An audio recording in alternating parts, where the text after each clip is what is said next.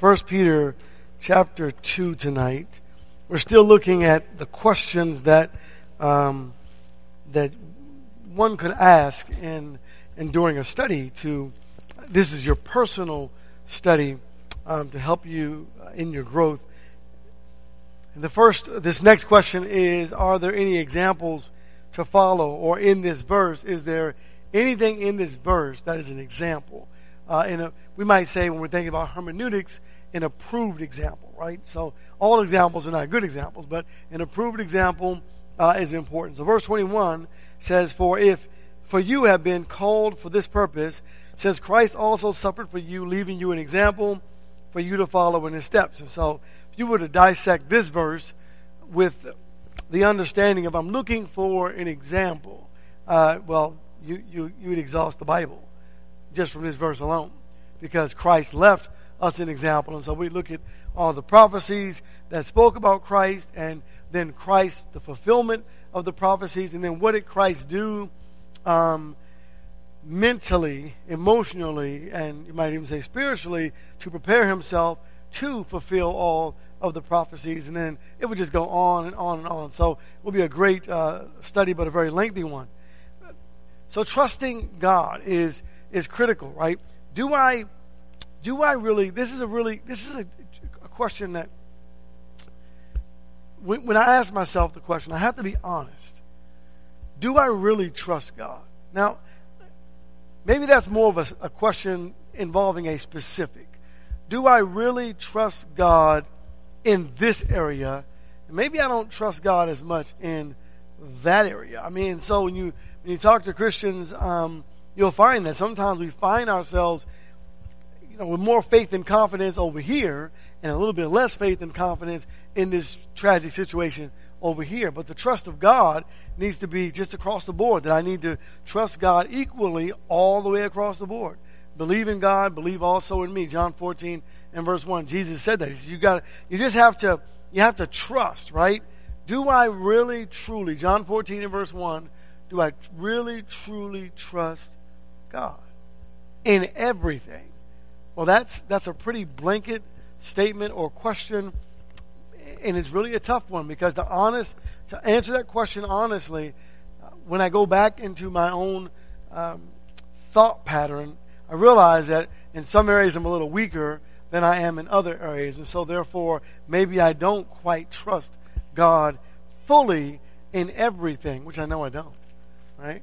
So how about you? When you think about the scriptures, and you think about all of what God has to say, where is my confidence when it comes to the tragic or the chaotic, very difficult moments, as opposed to the everyday, day-to-day walk of life? It's easier to trust God in good times, right, than it is to trust God in bad times.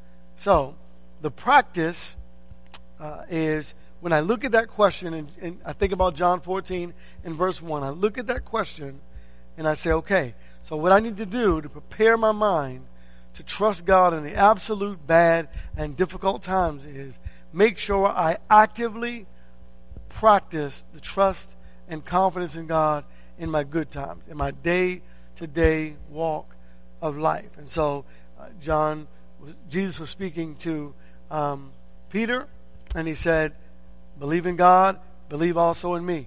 He was speaking to Thomas, kind of prior to that, believe in God, believe also in me. But the key to that scripture is when he says, do not let your heart be troubled. Wow, right? Really? But Jesus, and there's no but Jesus. Do not let your heart be troubled. Okay, the next question. Let's go to Proverbs. This is the easiest verse for me.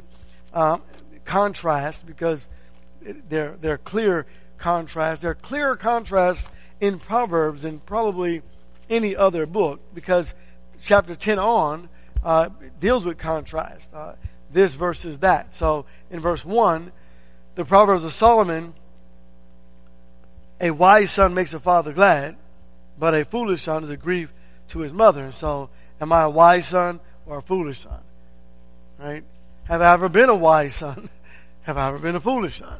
And we find the contrast even in our day-to-day walk of faith in our lives. And so we're studying the scriptures. Are there contrasts as you're looking through the scriptures and you're studying God's word. And then not only the contrast, cause and effects. This happened, therefore that happens. And I want to go to Ecclesiastes for that one. Chapter 8. The cause and the effect in the scripture. I had another scripture written down, but that was a little more, I have to do a little more work with that one. But this one I think is pretty clear. Because the sentence of an evil deed is not executed quickly. That's the cause. Therefore the hearts of the sons of men among them are given fully to do evil. And that's the effect. In other words, the old word, I don't know if you've ever used this word, but I learned the word going to Bible study with friends earlier in the church. When I was a babe in Christ. And they would say, okay, if you were standing somewhere and someone said a bad word and then God zapped them, he killed them instantly, right? Just zapped them. And then it was your turn to speak. What word would you not use? Right? It's like, not that word, right? And so you look at a situation and you say, okay, so what if God did that every time we sin? What would that keep us from doing? Well, that wouldn't be true, would it? If God zapped every person every time, the world would be over by now, right? Because we have to deal with life in a different way. So there are contrasts in the scriptures. This brings about that, or because this happened, that happened, or that didn't happen. Another one to look at is in Galatians chapter 6 regarding friendship and relationships. And it says, again, the idea, do not be deceived. Verse 7, do not be deceived. God is not mocked, for whatever a man sows, this will he also reap. Right? So we see the sowing and the reaping. So, he sowed this, and because he sowed this, here's what he reaped. Or this event happened because of what he did over here. The next verse, verse 8. For the one who sows to his own flesh shall reap from the flesh corruption, but the one who sows to the Spirit shall from the Spirit reap eternal life. So, am I living my life sowing for the spiritual, or am I living my life sowing toward the physical, the flesh? If my life is being sown toward the flesh, then I'm going to reap fleshly benefits, but I'm going to miss out on my spiritual blessing, right? If I'm sowing my life or sowing the seeds in my life for the spiritual, then I reap the spiritual blessings, which also brings the physical blessings. And so there's a double blessing in sowing to the Spirit, and there's only a single blessing in sowing to the flesh, right? And you can talk about that all day long, and you can see that throughout the scriptures where this person prepared his heart and this person did not. And one of the easiest scriptures to use, it's a generic, but it is a very easy scripture to use, is when you go into Solomon's life in 1 Kings 3, you find that Solomon prayed for what? He prayed God would give him the ability to lead his people in a spiritual way, right? Godliness, and to make them serve God. And God gave him not only the spiritual blessings, but he also gave him the physical blessings as well. And so, sow to the Spirit, and you reap the double blessing. Sow to the flesh, and you only reap one blessing, right? The flesh and the flesh alone. Really important. Okay. The next question I want to get through is Acts chapter 15. Acts 15. Problems and solutions. So you're studying the Bible and you're reading, the book of Job or the book of whatever book you're reading, and as you look through it, you're looking for principal answers, right? Or principles that may bring specific answers into your life about a situation. And so, are there problems in the Bible that are presented as problems? And then if there are there solutions that are given? So we'll start in Acts 15, and we'll look at beginning of verse 1. And some men came down from Judea and began teaching the brethren, unless you are circumcised according to the custom of Moses, you cannot be saved. Now, how will we answer that? Right? Now, I think about this. So this is a principle, right? Imagine someone comes in here and tells us, well, unless you do these things, you cannot be saved. Well, the first thing we have to do, verse 2, and when Paul and Barnabas had great dissension and debate with them, the brethren determined that Paul and Barnabas and certain others of them should go up to Jerusalem to the apostles and elders concerning this issue. So the first thing Paul and Barnabas did was run and tell the whole brotherhood. No. They dealt with the situation right there. So, well, let's think about that, preacher. I mean, you're teaching the flock, the congregation, that if a person is not, as such as in this text, circumcised, they cannot be saved. Or if they don't do this, they cannot be saved. Or some kind of false teaching, you have to deal with it instead of allowing it to just continue, because it has spread like gangrene, right? It has spread and destroyed the whole flock. Now, if the situation in your studies become a little bigger than that, where, this is not just an issue that we're finding in our congregation. Now we found this congregation has, this issue is one that actually came from somewhere else and is spreading everywhere. Well, then we need to get together as a body of people, right? Maybe, Anchorage, South Anchorage, the whole state may need to come together to solve the problem, such as what they did here in verse 3. Therefore, being sent on their way by the church, they were passing through both Phoenicia and Samaria, describing in detail the conversion of the Gentiles, and were bringing great joy to all the brethren. And when they arrived at Jerusalem, they were received by the church and the apostles and the elders, and they reported all that God had done with them. But certain ones of the sect of the Pharisees who had believed stood up, saying, "Is it necessary to circumcise them and to direct them to observe the law of Moses?" That question was festering. So they had to deal with it, right? And so, everyone began to stand up, very important men, the apostles and James, etc., to deal with the issue. In other words, we got to deal with the issues. We can't be afraid to deal with the issues, right? That's important. That's critical. And if we don't deal with the issues, we'll find that teachings, destructive teachings, can destroy not only a congregation, but even all of the church, right? Look at verse 6. The apostles and the elders came together to look into this matter. And so I think the idea of looking into it means they didn't come into it with an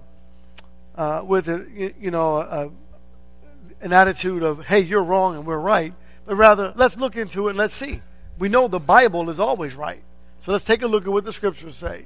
And then let's draw a conclusion based on what the Word of God has to say. So is there a problem? And if there is, what is the solution from God? So you'll find that all the way through both Old and New Testament, you'll find God, the problem has arisen, and you'll find God's solution to the problem. But it has to be where? In the Word of God, right?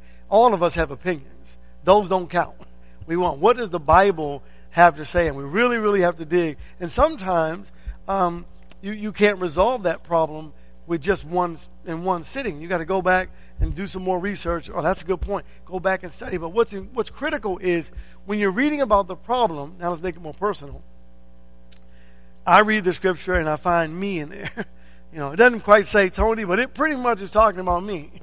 Now what do I have to do? What's the first rule? Humble yourself and make it right with God. Right? You got to humble yourself. Make it right with God. And then ask God to open up and reveal to you the greater solution to the problem that you are personally having. So, the next one, and then we'll be finished with these with the questions. Let's go to Matthew 24. To me, of all the, I enjoy doing, asking these questions in my study to help to open my mind up to things I'm not really thinking about. Is there a lesson to learn? Are there commandments in there that I've got to obey? Is there something I need to claim for me? Whether it be a sin that I got to change, or whether it be something that you're on the right track, keep that going. Is there a promise in there from God? But I really enjoy looking at connections. I really love looking at Genesis and then just reading through and thinking about a topic, right? A theme. Maybe we'll call it a theme. Thinking about a theme or an idea and find it in Genesis, Exodus, Leviticus, Numbers, Deuteronomy. Try to find it in every book of the Bible. That's fun. That may sound weird, but it really is. It's a lot of fun because it's all connected. The Bible is truly, I heard this when I was really, I think I was in my earlier days of college, and they'd say, there's a thread that runs through the Bible on pretty much every topic that you'll ever look for. And I learned later the thread is not specific, it's a principle. Right? There's a principal thread that runs from Genesis to Revelation on almost every topic you can imagine or come up with. And, I don't think that's true. How could that possibly be? Do you know how many subjects we could come up with? But the reality is, there aren't as many as we think because it's the principle, not the specific. Right? It's like when Noah took animals onto the ark. he took the animal, but the animal, the species, right, can produce other animals within the species line. So he didn't have to take all of the animals, but he took the ones in that species line. And that right there really shrinks down the number of animals that were actually on the ark, even though there were a ton of animals on the ark, but it's the species line. And then the species line has an end, and that's another study for another time. But the point is, when you start looking at the scriptures, you'll find that this thread runs all the way through from Genesis to Revelation. And you can do it on your own. You can go and just think of something that's important to you, and it has to be of value, right, to you. Write that thought down and think about the principle. Maybe you might research what is the principal idea of this particular area that I'm looking into. And then you'll find it all the way through from beginning to end, which is really great. It's a great study. So, the connections. Are there connections? So let's do a really simple one. Matthew 24. Here's a one that everyone pretty much, I think, knows. Verse 15. Therefore, when you see the abomination of desolation, which was spoken of through Daniel the prophet, standing in the holy place, let the reader understand. Then let those who are in Judea flee to the mountains. Let him who is on the housetop not go down to get the things out of the house, or the things that are in the house, And let him who is in the field not turn back to get his cloak. But woe to those who are with child, and those who nurse babies in those days. But pray that your flight may not be in winter or on a Sabbath. For then there will be a great tribulation, such as has not occurred since the beginning of the world until now, nor ever shall. And unless those days have been cut short, no life would have been saved, but for the sake of the elect, those days shall be cut short. Then if anyone says to you, behold, here is the Christ, or there he is, do not believe him. And it goes on, for false Christ and false prophets will arise and will show great signs and wonders, so as to mislead, if possible, even the elect. Behold, I have told you in advance. And so the abomination of desolation, right? So you say, okay, that's the abomination of desolation. And you find that not just once in the Old New Testament, but again in the New Testament. You find also events that are spoken of in the book of Daniel. So we go back to Daniel chapter 9 to find this, the activity of this event. And it's interesting how when you read it, it says in the very first verse, let the reader understand. And then you say, well, how will I understand that? Well, guess what you have to do? You have to go read. Right? Because you have to go find the match. Where's the mate to Matthew 24, verses 15 and following? Also, which is interesting, we're going to Daniel chapter 9. Pray that your flight is not, on a Sabbath day. Well, why? Well, because the gates are supposed to be closed, right, on a Sabbath day. And there's so much more to think about in this study. But Daniel 9 is the mate, verses 26 and 27, and you have to go back now and dig into Daniel 9 to try to understand all of what's being said. 9:26. Then after the 62 weeks, the Messiah will be cut off and have nothing, and the people of the prince who is come will destroy the city and the sanctuary, and its end will come with a flood even to the end, and there will be war and desolations are determined. Or there will be war and desolations are determined. And he will make a firm covenant with the many for 1 week, but in the middle of the week it will stop sacrifice, grain offering, and on the wing of the abomination will come the one who makes desolate, even until a complete destruction, one that is decreed, is poured out on the one who makes desolate. And so, we're not studying Daniel, so we have to talk about what is Daniel talking about. Well, the point is not necessarily tonight to find out, well, what is Daniel talking about? The point is that there's a match, right?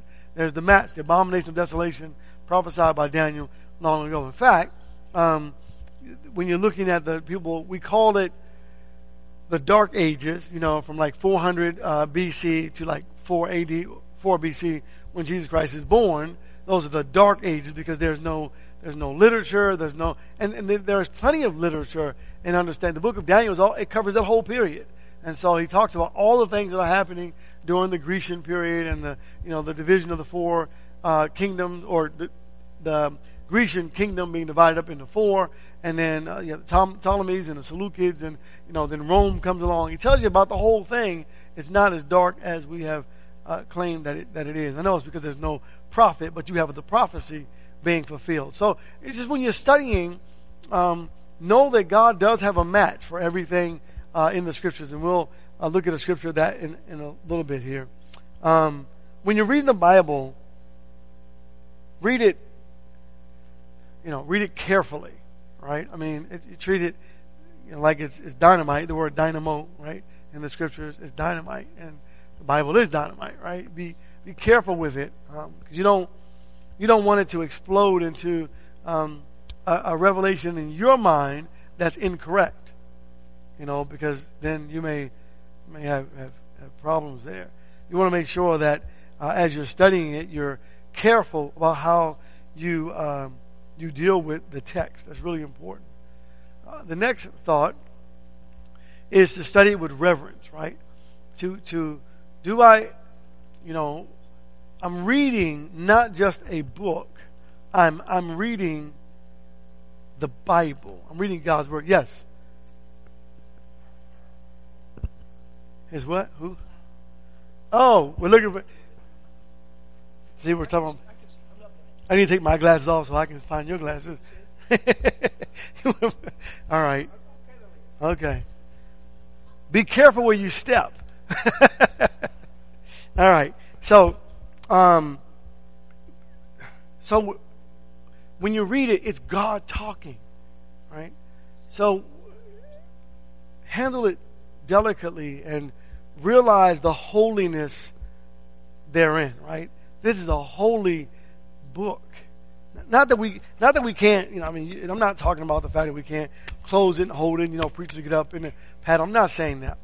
But the words within it that are contained within the Scriptures are sanctified words. I want to go back to Nehemiah chapter 9. They're sanctified words. They're words that will bring us salvation, but they're also words of destruction, right? To destroy a lost and dying world who refuses to surrender to God. And as you read the Bible, realize that it is, I want to know what God is saying to me, right? And when I think about what is God saying to me, the Bible begins to open up more clearly because God reveals something to you, right? In other words, God's not dead, right? God's alive. His word is living and active and sharper than any two-edged sword. So if it's living, when you read it, it's going to pierce your heart. If we open our heart, right? We have to open our heart when we read it for God to pierce or penetrate our hearts. If we close our hearts and say, well, I got my reading done for the day, and you check the box, it might not penetrate like God has designed for it to. So in Nehemiah chapter 9, I want to look at what happened as they read, right? Number one, they stood. While they stood in their place, they read from the book of the law of the Lord, their God, for a fourth of the day. And watch what happened. And for a fourth they confessed. What brought them to confession? Because the law pierced their heart, right? And they had been living in sin and had to change, transform their minds and worship the Lord their God. They also worshiped. And so the book was treated, it was, Nehemiah in these days, trying to get, the Jews back to the idea of, your servitude, your service to God has to be right? And so anyway, it pricked their heart, like Josiah, he read it and wow, God's so angry at us because they read it with an open heart and allowed God to speak to them. Also, Hebrews chapter 12, as we allow God to speak to us, it's not just reading the Bible. I want to give you something to think about. You probably, all this stuff I know, I'm just reminding you of things you already know, you heard. But when you're reading the Bible, it's not just reading the Bible. It's fellowshipping, communing with God, right?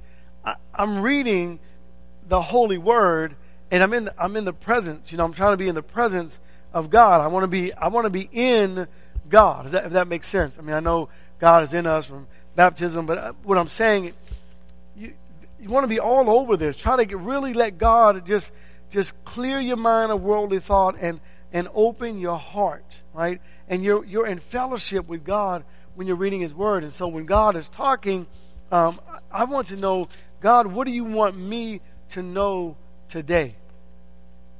Right? And if you have faith, some Christians, when I say that, look at me funny, and they say, there's something wrong with you. But maybe there is. But isn't it true? I want to know what God wants me to know. There's a time when I read the Bible, and I and maybe I'm in a hurry, and I don't get it. When you're in a hurry, you're not going to get out of the book what you need to get out of the book.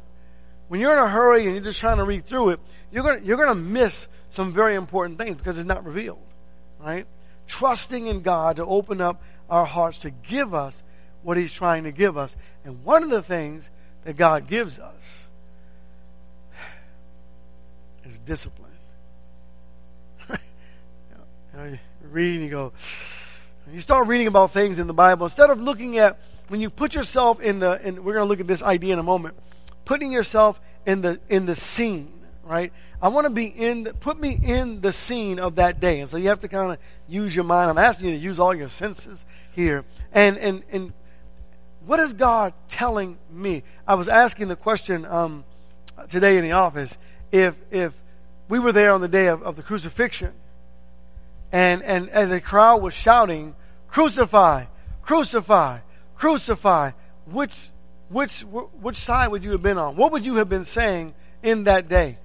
What would you have done in that day? So here I am, and I go, well, I would try to stop them, or would you try to stop them? Right? Now, if you're not a Christian yet, you probably would have been on the side yelling, "Crucify." I would have. Right? Why wouldn't you? You're not a Christian. You don't know God. So, you kind of go along to get along. Isn't that principle the same idea in our world today? Our young folks go along to get along because they're afraid to yell, "Stop it." Or you get what I'm saying, right? It's being in the moment. If you're in the moment, okay, so I'm reading the Word of God and I'm in the moment and I want to know what it is that God wants me to know. So we'll start at verse 7. Sometimes it's discipline.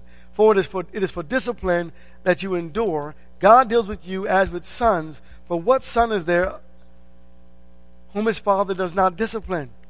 But if you are without discipline, of which all have become partakers, then you are illegitimate children and not sons. I want to stop here for a moment, and I want to go to 1 Corinthians chapter 11. This is not going to be on the board, by the way.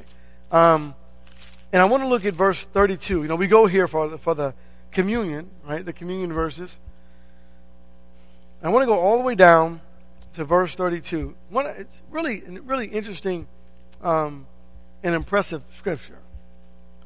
But when we are judged, we are disciplined by the Lord. Why? So why is it important for me to open up my heart and let God tell me what He wants to tell me and discipline me, and then I receive that discipline? Doesn't always feel good, right? I receive that discipline and I repent. I confess my fault, my error at that moment. I repent and ask God to help me. And I've learned this because I'm reading the scripture. Like Paul said in Romans, he said, had I not read, "Thou shalt not covet," I would have never known that there's coveting all throughout me. He says, I found I'm such a coveter, and I didn't even know it. But then he realized it, and then he changed his life. So here, 1 Corinthians 11, verse 32, why? But when we are judged, we are disciplined by the Lord. Why? In order that we may not be condemned along with the world. Where's the world going? They're not going to heaven, going to hell.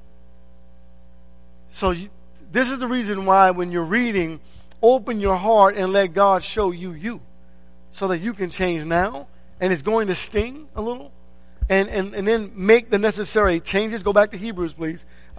Make the necessary changes now, so that way you won't be punished with the rest of the world, because you've closed your heart, hardened your heart to what the Lord has to say. So God says, I discipline those whom I love. Verse 9, furthermore, we had earthly fathers to discipline us, and we respected them, shall we not much more rather be subject to the Father of spirits and live? For they disciplined us for a short time as seemed best to them, but he disciplines us for our good, that we may share in his holiness. All discipline for a moment seems to be not to be joyful, but sorrowful, yet to those who have been trained by it, afterwards it yields the peaceful fruit of righteousness. And so now you begin to study about discipline, and Proverbs will say, you discipline a fool, and you're going to get stripes on your back, right? So now we got a whole other subject to study. But so studying, digging, allowing God to open up our hearts so we may grow, because growing is critical, right? 2 Peter 3 and verse 18, but grow in the grace and knowledge of our Lord and Savior Jesus Christ. It's important to grow and grow and grow, right? Grow every day. We have to grow spiritually. If we're not growing in Christ, then we're not moving forward. We're moving in a negative direction. It's like we're on a treadmill and we're going nowhere, right? You don't want to be on a treadmill in life.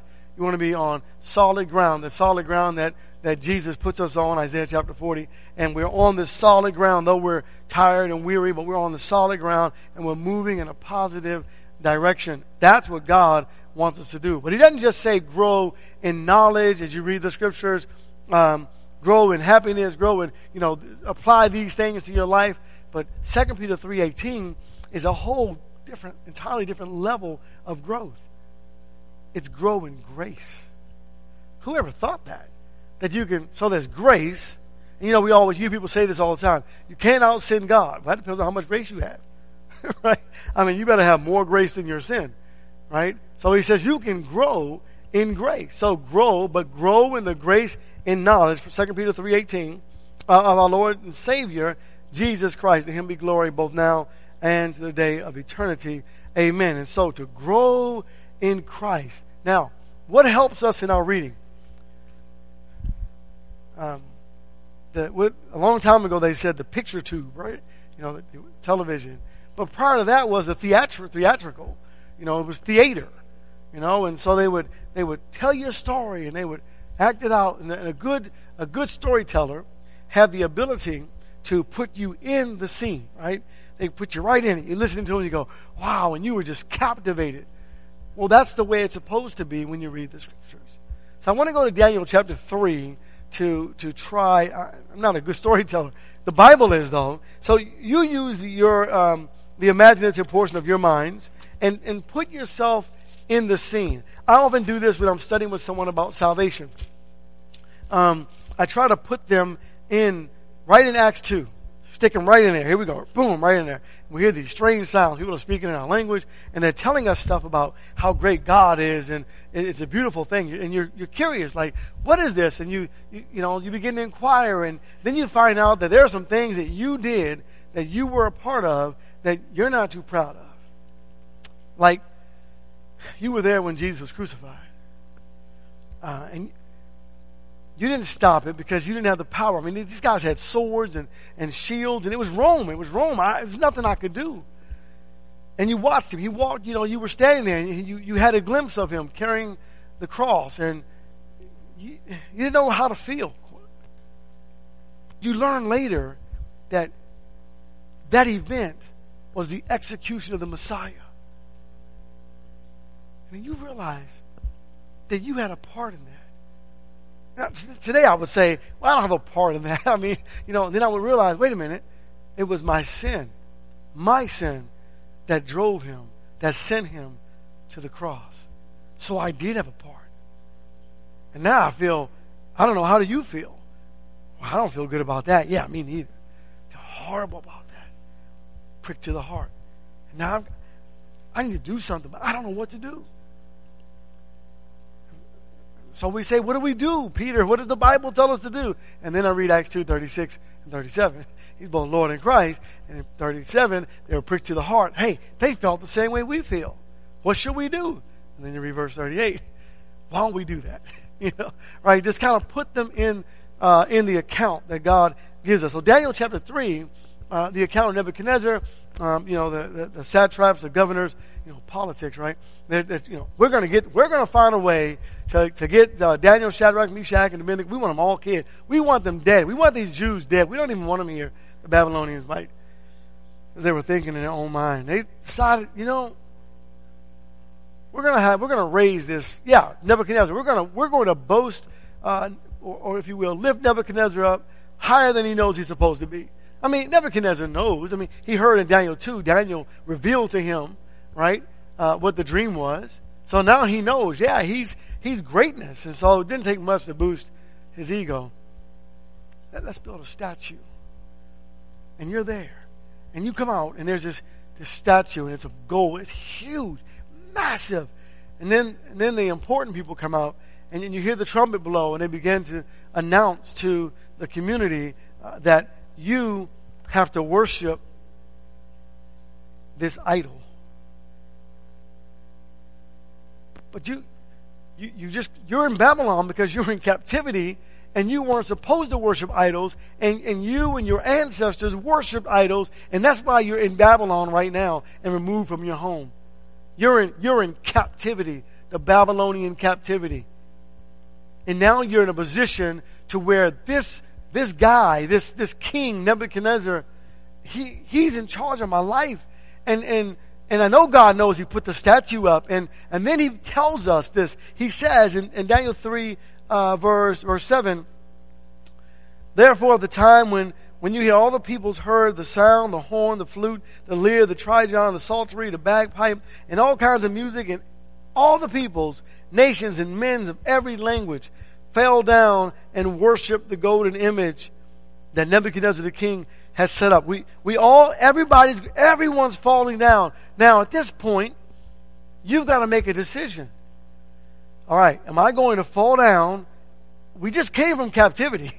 We're only going to be here 70 years, so it's not been long. Am I going to fall down and worship this idol god and do what we were doing in Jerusalem, and the reason we've been carried off into captivity? Am I going to forsake God, or am I going to live? Because if I don't bow down, God's going to kill me.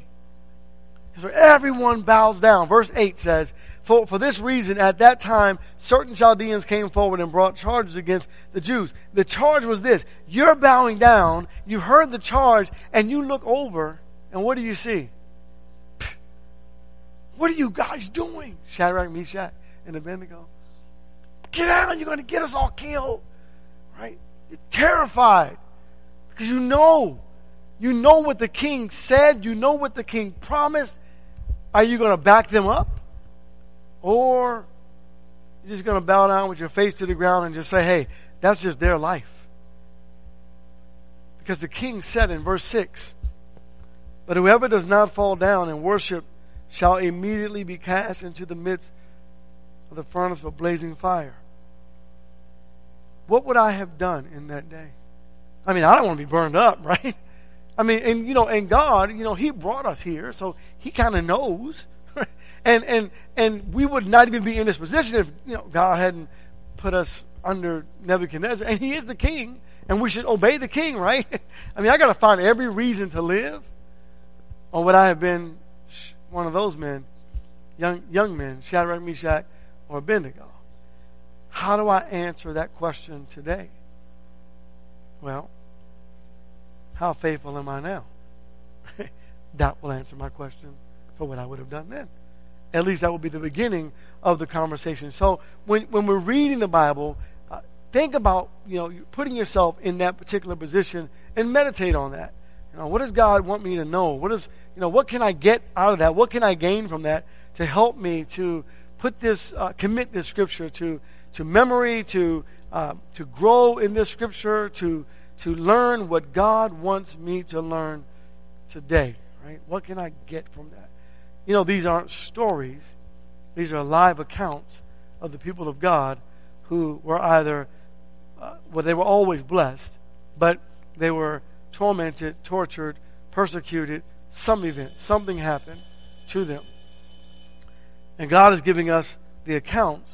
And why did God give us the Old Testament accounts? So that we might grow. Right?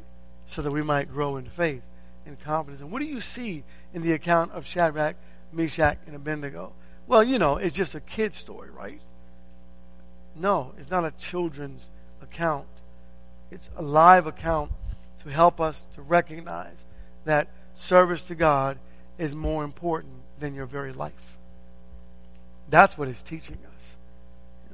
So that when Jesus comes along and then the Romans are persecuting the Christians and you have to make a decision, do I give my physical life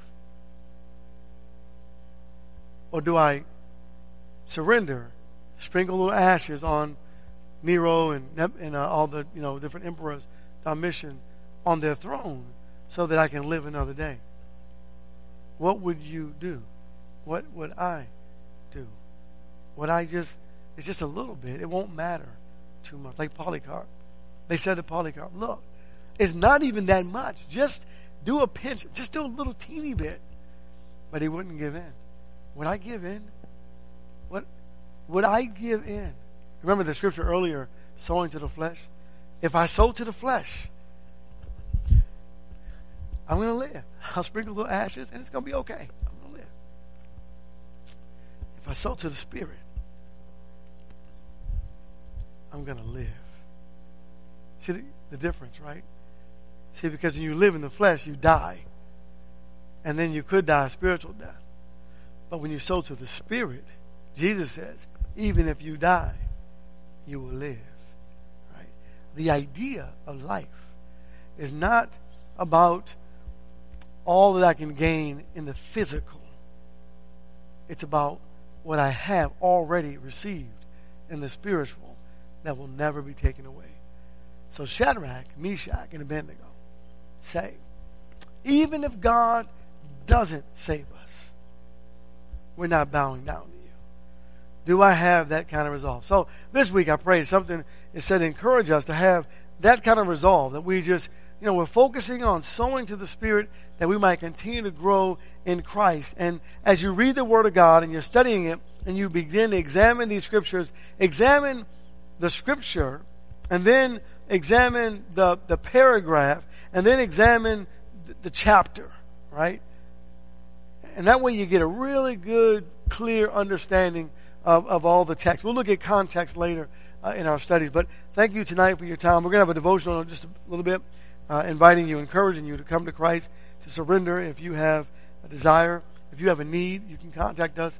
If you're online, please do so. God bless you, and thank you tonight for your time. We appreciate it.